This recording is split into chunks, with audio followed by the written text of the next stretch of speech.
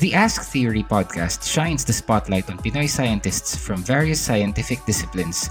Listen to some of the country's best scientific minds as they explain what they do in simple terms and share fascinating stories of how they got into science, the incredible things they've learned about the world around us, and so much more.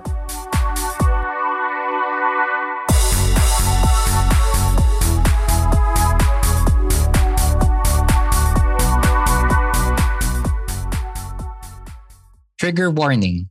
This audio essay contains mentions of suicide and mental health issues.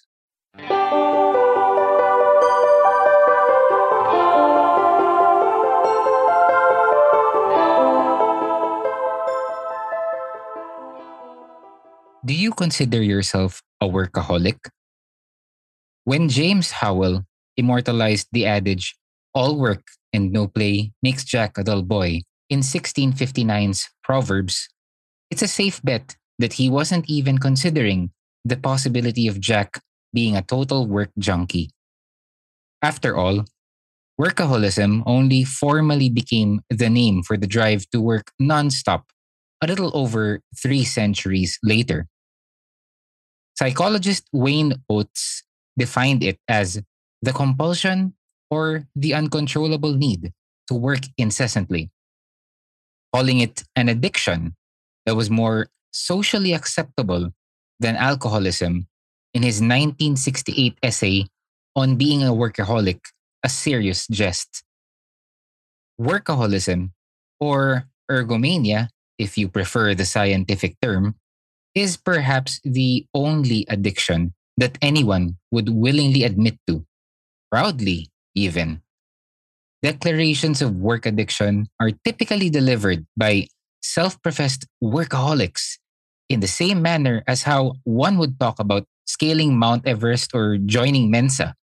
You probably have a friend, relative, or office mate who wears workaholism like a badge of honor. In fact, it's possible that you're thinking that the term applies to yourself as well. You might want to take a moment to rethink that, though. There is a difference between working hard and being addicted to work, and confusing the latter for the former can have lethal results.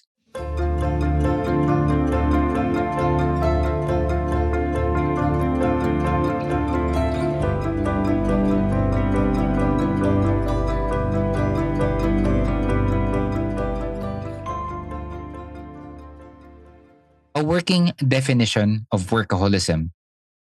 In a 2016 article, Dr. Melissa A. Clark from the University of Georgia's Department of Psychology offered 3 key indicators of workaholism based on common aspects found across various definitions and studies.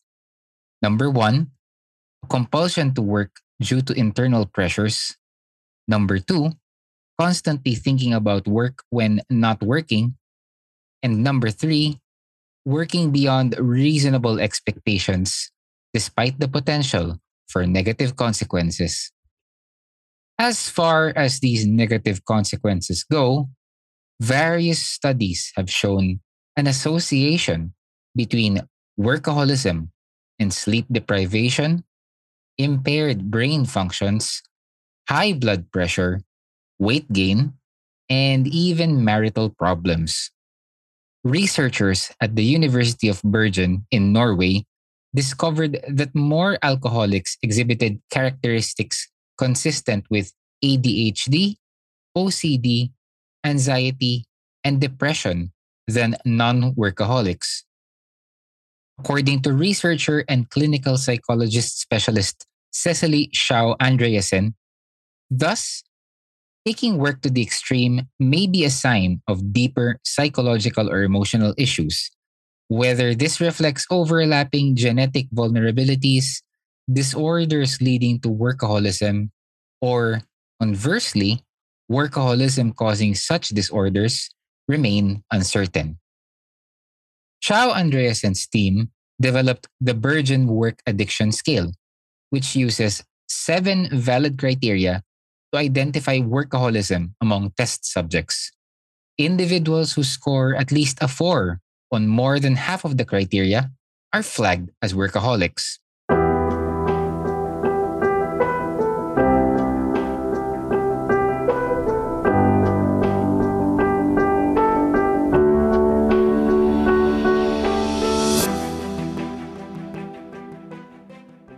Hooked on a feeling. To better understand workaholism, it would be helpful to examine how addiction happens in the first place. Certain substances, such as alcohol and drugs, and activities such as gambling or sex, trigger the release of the neurotransmitter dopamine from our neurons. Dopamine is associated with pleasure and reward. As more dopamine gets released into the nucleus accumbens, the brain's pleasure center, we come closer and closer to addiction. And as our tolerance to dopamine increases, so does our desire to engage in the same behavior at a progressively higher intensity. For workaholics, this means that just like them, their neurons are actually working overtime. Scientists at the National Institute of Mental Health in Washington, D.C., turned monkeys into workaholics by preventing their cells from receiving dopamine. Since they had no idea how much work it would take before they received their rewards, the simian slackers quickly became proactive primates, working feverishly on the task given to them with fewer errors.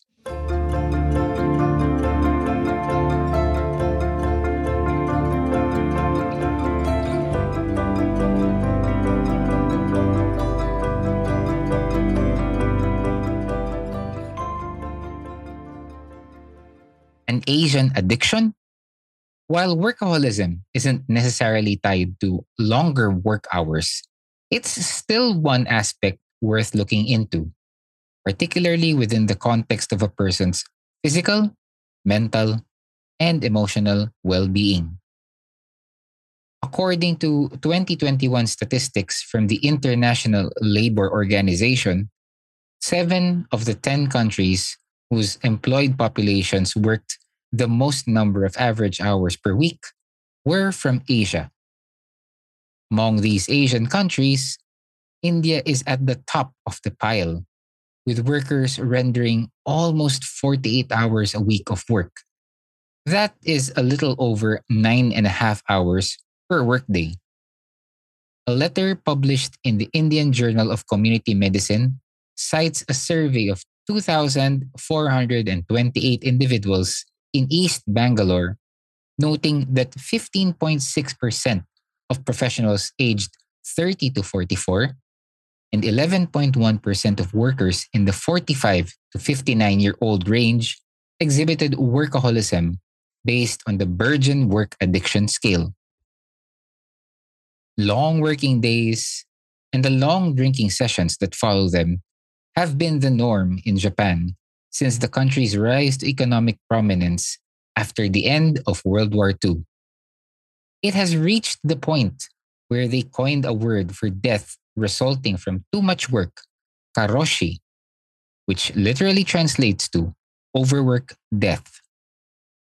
Even the government recognizes this, as the Japanese Ministry of Labor has been pushing annual karoshi statistics since 1987. There are two kinds of karoshi: death by cardiovascular illness linked to overwork, or suicide due to work related mental stress.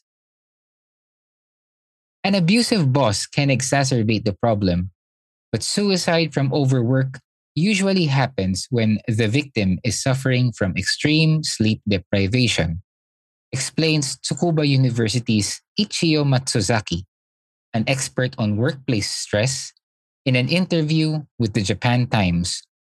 Cerebral fatigue occurs, causing the capacity for decision making to diminish, and a small incident can lead them to believe they have no other choice but to die. Workaholism isn't exclusive to employees either. In South Korea, where death by overwork is known as gwarosa, workaholic tendencies have been observed in students who reportedly forego sleep hours in favor of late night studying in the hopes of securing their future careers. Tragically, experts say that this proclivity towards overworking has also contributed to the country's high suicide rates, the highest, in fact, in the tally of the Organization for Economic Cooperation and Development. Even scientists aren't immune to workaholism. A study conducted by researchers from China's Dalian University of Technology revealed that scientists in China tend to work as much on weekends as they do during weekdays. The Chinese also have their own term for death by overwork, guolausi. In the Philippines, legislators filed a resolution to investigate the alarming increase in the number of overworked Filipinos in the last 2 decades. Based on a report from the Philippine Statistics Authority, 8.105 million Filipinos were overworked in their primary jobs in 2015. Given all of this, one has to ask, why is a problem as pervasive as workaholism embraced by so many as a positive thing?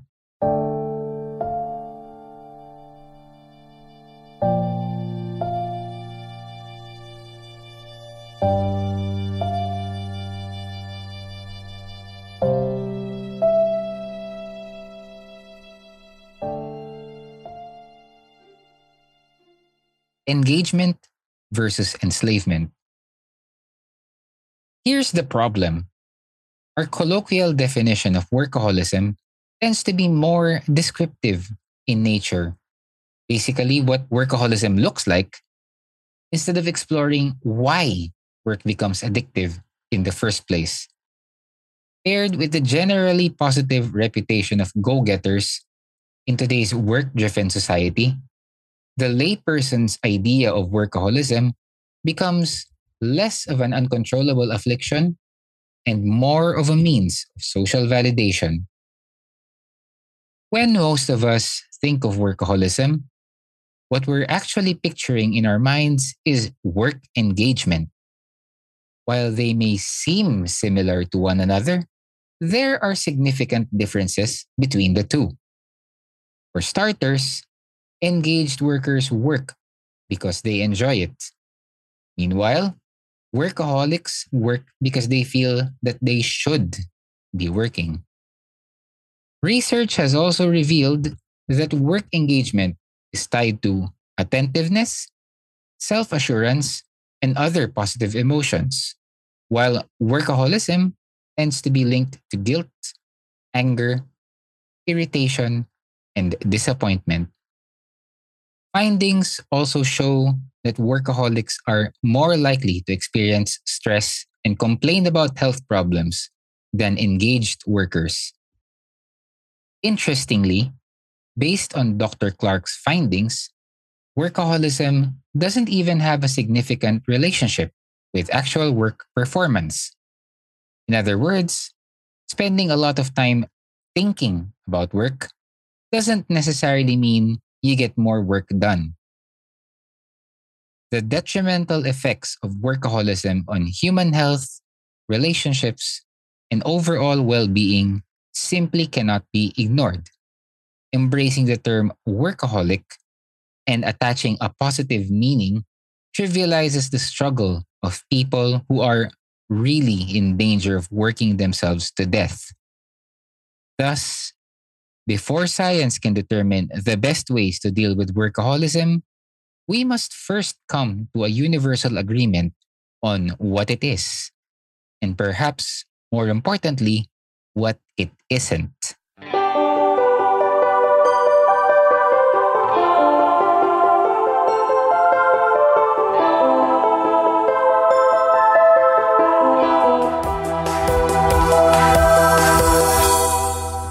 Thank you for listening to this episode of Ask Theory. Follow Flip Science on Facebook, at Flip Science PH on Twitter, and at FlipFacts on Instagram. And check out our official Shopee store if you want to get copies of our books, Historiang Scientifico and Science Scramble. Stay curious!